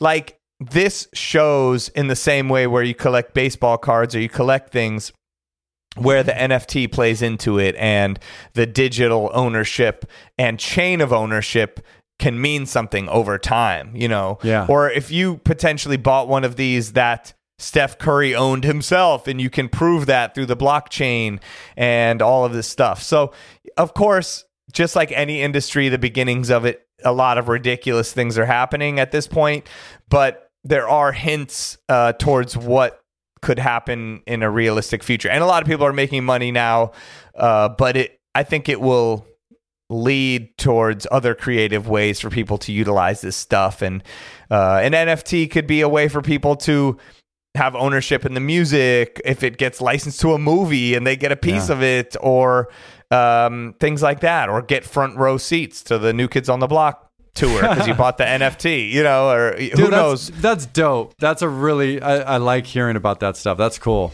Yeah, so there's ways to do it. I even have this idea for these thing called NF tapes that are like these mixtapes and these digital trading cards of beats, and having producers in it and be able to trade them and do other things on top of them. And there's a lot of crazy stuff. I helped promote this choir in Dallas, wrote me and asked me to help them promote this thing, and they did it through async art, and it's this way where they can make 5 different layers of music on the NFT, and whoever did each layer can get paid in a certain way, and also the owner of the NFT can come out in its own specific way by the way each layer of music is unlocked. It was so interesting, and they asked me to help them promote it, and it was so interesting to me. The artist was great, and the composer and the person or the conductor of the group. And then I saw yesterday they sold one of them or part of it for $375,000. I was like, oh my God, I wrote them congratulations. And in a way that helped change the perception of classical music and choirs. And wow, we're really at the forefront of a lot of creative things able to be done, and a lot of scams and fake things are going to come out of it as well. But I think the creative people that are going to take the reins and do things with it, it's going to be very interesting, and a lot of cool things will happen in the future, I hope. Yeah, that sounds super dope. And just like owning it this early on, like you said, the first series of Topps things, that's got to be worth something in 10 years, right? Like if it continues to trend. Yeah, or who knows, this whole blockchain that they have it on dissolves into nothing, and I paid $105. But I also paid $105 for like food the other night. So, it's the same, it's whatever you value. All right, let's move on. One of your great friends from the past has sent a shitload of questions, so I guess we can go through them pretty quickly. And he's also a legendary DJ, DJ Vice, one of the greats, one of the best humans, one of the best DJs. Very inspirational person. Says, when did you stop drinking and start running like Forrest Gump? Good question, DJ Vice. Good question, DJ Vice. February 2nd, 2011, I looked at myself and I said, holy crap. I couldn't even remember the last time I had not drank at a DJ gig. It scared me. And I was like, I just want to try to do this next weekend sober, just to see if I could do it, what that would be like. And I had a gig in Portland on Friday and Milwaukee on Saturday. And all I remember was like, I was just as shitty as a DJ, but I didn't feel like shit in the next morning when I was going to the airport. I was like, wow, not much changed except I feel better. And then it just kind of like dominoed into wow, I wonder if I could do that for 6 months. And then I did 6 months. And then I was like, why would I go back now that I work so hard to get here? So I just kind of kept it going. I miss it every day. But that was sort of like what thrust me into motion with the stopping the drinking thing. Right. And the running you've been sober. Sorry to interrupt, but you've been sober ever since then, 2011? Yes. So yeah, it's been 10 years now. And congrats. That's huge. And then, so what was funny though, is in that first weekend, I remember the promoters and other DJs were making fun of me. It was almost like this culture of like, you had to be drunk in the club. And I never knew that existed because I was just always drunk. And then, and so I was like, well, I need a good excuse. And I was trying to think of an excuse for the next time I would go out. So it just seemed like I had to be sober. But then DJ Jester, my best friend, he out of fucking nowhere, he goes, hey man, you want to run a half marathon? And I hate running. I've never ran. I still hate it to this day. But I realized that if I said I'm training, that sounds kind of like a cool way to tell a promoter that I'm not drinking. And so, true. And so, yeah. And so I was like, okay, I'll do it. And then much like everything else in my life, I just never quit. And so I just, it just evolved into like, oh, I could do 6 miles. Oh, I could do 9 miles. Oh, I'm ready to do a half. And then, in 2017, I think I ran or maybe 18, I did the LA marathon. I did the full thing without stopping. Wow. And so I just gotta and now I just do it because I have this whole, like, if I don't run, I'm going to turn fat, false thing in my head. And so I just continue to run, even though I'm still tortured every time I run. I still hate it. So you run every day, like Vice? No. I run 20 miles a week in whatever capacity that is. So I try to find. That's impressive. Oh, thanks, man. And so that's it. So to answer Vice, 2010 or 2011 is when I found sobriety and fucking running. Wow. And do you run around your neighborhood? Where do you run that far? So I hate running in circles. So I need a destination. So I now run from my home in La Crescenta to my office in Hollywood, which is a 10-mile run. What? From you on Mondays and Fridays is my new schedule. So I run and you run to work? Yeah, I run to work, stinky, sweaty, because in the pandemic, no one's here to smell me. And so I smell, I reek, I'm disgusting, but I carry a backpack with a change of clothes. And so I change when I get here, but I still smell. Oh my God. So I'm going to look out for you on my drives from La Crescenta to Hollywood. Yeah. If you ever see a tall, goofy, like I run like a doofus too. Like you wear the Flash costume and just run. Dude, I just have I run duck footed, I do the whole duck, but I run so early. I'm like, who cares? Who's going to make fun of me? I'm what too time? Old to care. I leave at 6:15 from my house to get here. Oh my God. I get to the Starbucks at like close to 8 a.m. and then I have a coffee. You're making me feel so lazy at this point. Jesus Christ. No, it's pure. Like I look at my life and I'm like, dude, I am such the old. Like I wear Saucony running shoes, and like, you know what I mean. Like I have no style. I just wear things that are functional. I like drinking coffee is the highlight of my day. It's pathetic. And then you run home at the end? No, and then I walk home. You walk home. That's still a lot. No. You walk 10 miles back to your house. No Uber or anything. It's actually 11 because I run to the Starbucks that's a mile from my office, and then I walk from my office, so that's 11. And it's torture, and it's all uphill to La Crescenta from here. So I kind of run all downhill, and then I walk all uphill, and it's a isn't nightmare. it like all freeways? How do you even get there? That's crazy. It's I take Los Feliz to Glendale and then Glendale just turns into Verdugo, turns into La Crescenta, and then I turn on whatever. That's all. So it's way up there. Holy shit. Okay. That's the most surprising thing of the interview. But yeah, man. So thank you, DJ Vice. I miss you and love you. Oh my God. That's amazing. All right. Thank you, DJ Vice. Blat out. I'll give you a blat out. All right. DJ Vice also sent in about 7,000 other questions. We'll blow through them. Let's see. He said, who was your best and worst interview on college radio at KUCI, which is Irvine's college radio station? Fuck, that's taking me back. Best interview, hands down, was Exhibit. Like nobody wanted to make the drive to Irvine. We were like the stepchild of LA. Everyone on their LA college tour runs would never come see us because they're like, if I'm in LA, may as well just do all the millions of stations in LA. But Exhibit made it all the way down. And even when they made it, they were either grumpy or they would leave in like 20 minutes. But Exhibit stayed from the beginning of the show. He took calls and he stayed till the very end of the show. He was the most warm, welcoming, amazing guy. And it's funny. Follow-up story is later in life, I held him in such high regard. Later in life, I tried out to be his DJ for a Russian tour in like 2013. And he ended up hating my guts and fired me. So that you know, I don't know. I didn't know his catalog like he wanted me to know his catalog, so I could see why he was upset. But it was a little too upset where he wasn't very nice about it. So I went from like really loving his memory, and I feel like I should have never done that because I held him in such a high regard. Worst interview on college radio. Oh, wow. There was this local group called the Renegades that were more like gangster rappers in Orange County, and you're not allowed to you could play cuss words, but you can't say cuss words on the mic. And these guys came up to freestyle and I was too scared to say no. They got on the mic and instantly said the F word or shit or whatever. And I kicked them out. And then when they got in their car, I started talking.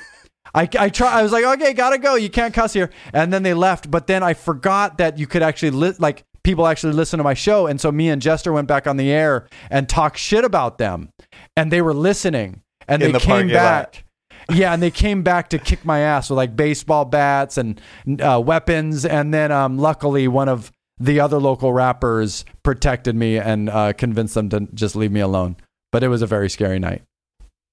Wow. So Exhibit and the Renegades hate you at this point, the best and the worst. That's usually how the things in my life end up. It's usually like I'm never able to get too cocky because I usually fall on my ass shortly after. No, so, I will say everyone loves you. People really, really, really love you, but except for Exhibit and the Renegades. That's funny. I remember I went on UCI radio on probably Rosalind's show. What was that show? Wow.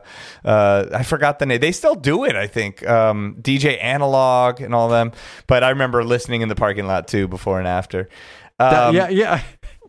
DJ Vice also says, how did you get the name Cheapshot? I don't know if you want to go into that.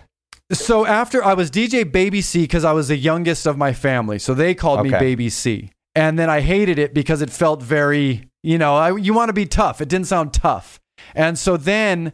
Like I was rushed into thinking of a replacement name. I thought of DJ Fantasy, like using my C as the name.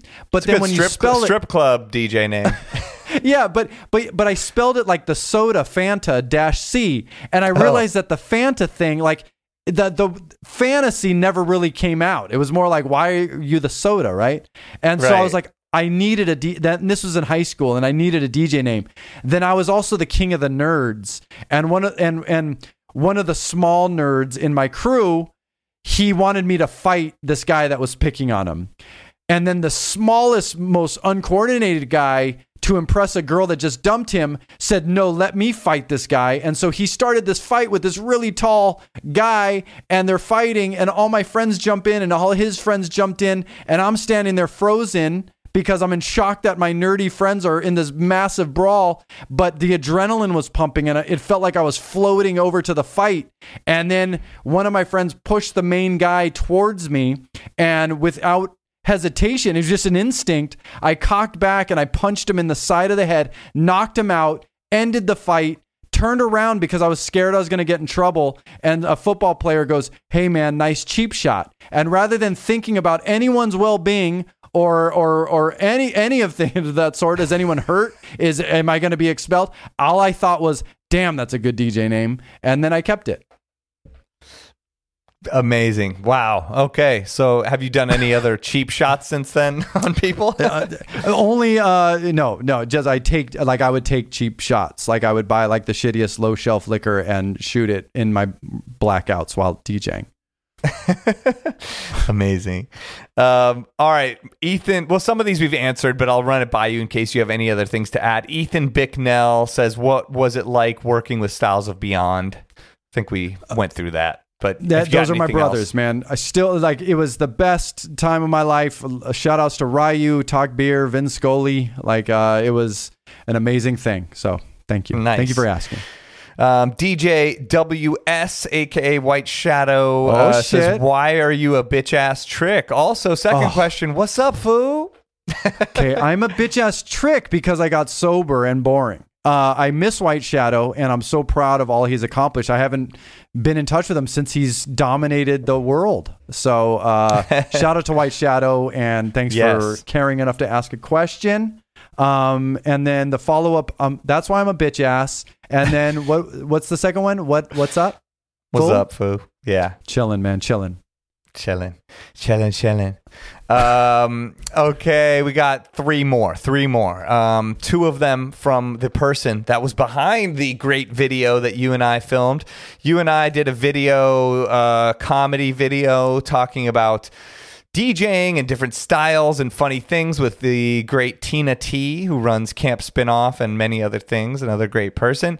And it was for Vivo and got all these views. And it was hilarious. So much fun to do. It was at my old studio. And Rick Savage was the man behind it. And he writes in two things. He says, what a lot of the people have said, "Where the fuck did you disappear for 5 years? We missed you." As well as also tell us a Shinoda story. He's dreamy. So we've gotten some of those in here. I think we've covered it, but if you got anything else to add, you can. Well, shout out to Rick Savage. Also shout out to DJ Tina T. I haven't talked to her in bafillions of years, but Rick is my man, even though I haven't seen him in a long time. But good Shinoda story. Let's see. I got so many. Let's see. Good Shinoda story would be he's killing it on Twitch right now too. Yeah, he did a good job. Like his pivot into Twitch was really interesting to watch. And of course, but he is like, I've never met the closest thing to Linkin Park fans is New Kids on the Block fans. But I think if you're going to go toe to toe in dedication and loyalty, I might give it to Linkin Park's fans. Like those kids are dedicated. Yeah. But Shinoda, let's just say, God, I don't want to I don't want to use the ones that throw them under the bus. The one I'll use is in London. He wasn't there, so it's not even a Mike Shinoda story. But we were at a bar called the Monkey Bar, and these tourists knew we were somebody. And one of the drunk fellow thought I was Mike Shinoda, and I just said I was. And so for a full night, I convinced this group of like 5 dudes that I was Mike Shinoda. So I don't know, that's not a great story, but it is a story. And to this day, he has a picture he shows everyone with you. Dude, I signed autographs. I took photos. I did the whole thing. It was nice to experience what the Mike Shinoda life was like for a night. That is nice.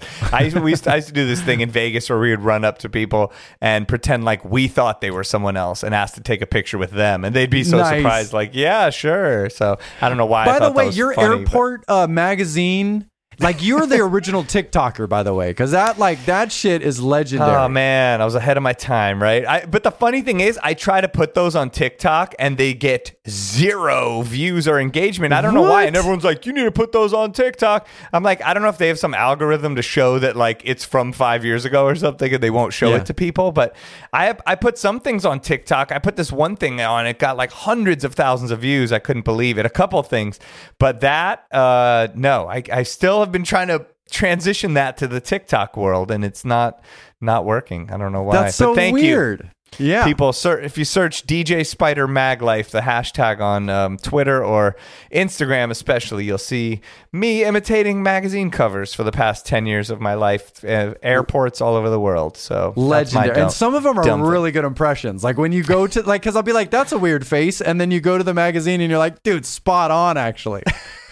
I don't know how. I know someone's like, you've obviously been practicing that for a long time. Like, I have not at all. Why would I be practicing that? You know. Thank you. Well, that's my claim to fame. I put it on my Twitch channel. I don't know. Wish that could turn into a show, but that's just my stupid thing that I do.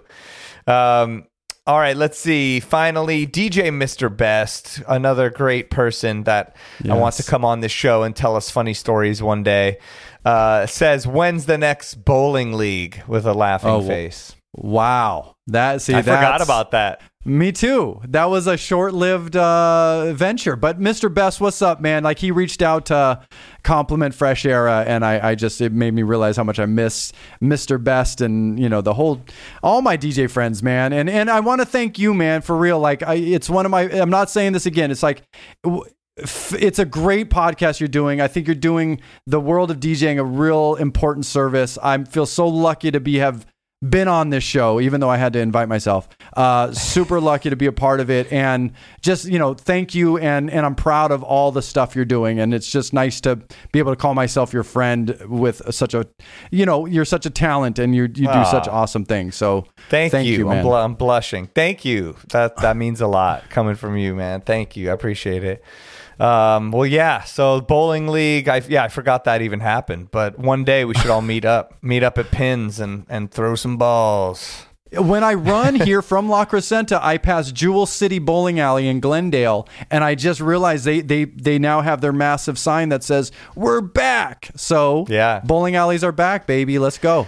I know, that could be it. Once whoever wants to get vaccinated is vaccinated, we could meet up there. I mean, not to get political. People can do what they like. Approach the pandemic however they like, and then we can throw some balls with masks on. Let's do it. Let's do it. Amazing. Well, we learned so much about DJ Cheapshot on the show today. Thank you, and thank you for all that you're doing and what you're doing with Stupid Fly Media. I think is very important as well, and cataloging and documenting what's happening. I see huge things in store for what you've done already, but what this will become. I love what you've done, and I think it's only going to go up and up, and you're going to connect with so many great people through it.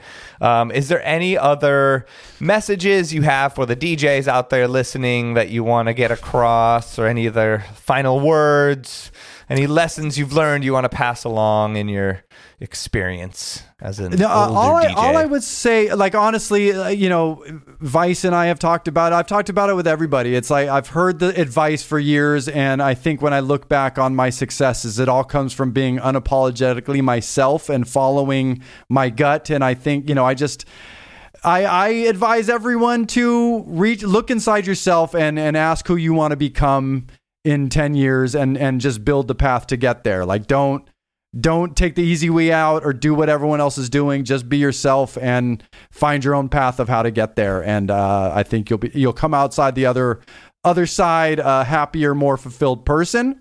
If you want to help this mission of putting the spotlight back on to the golden era rappers, you know, just kind of tell people about our first podcast, Fresh Era. That's all I can ask. Help me spread the word.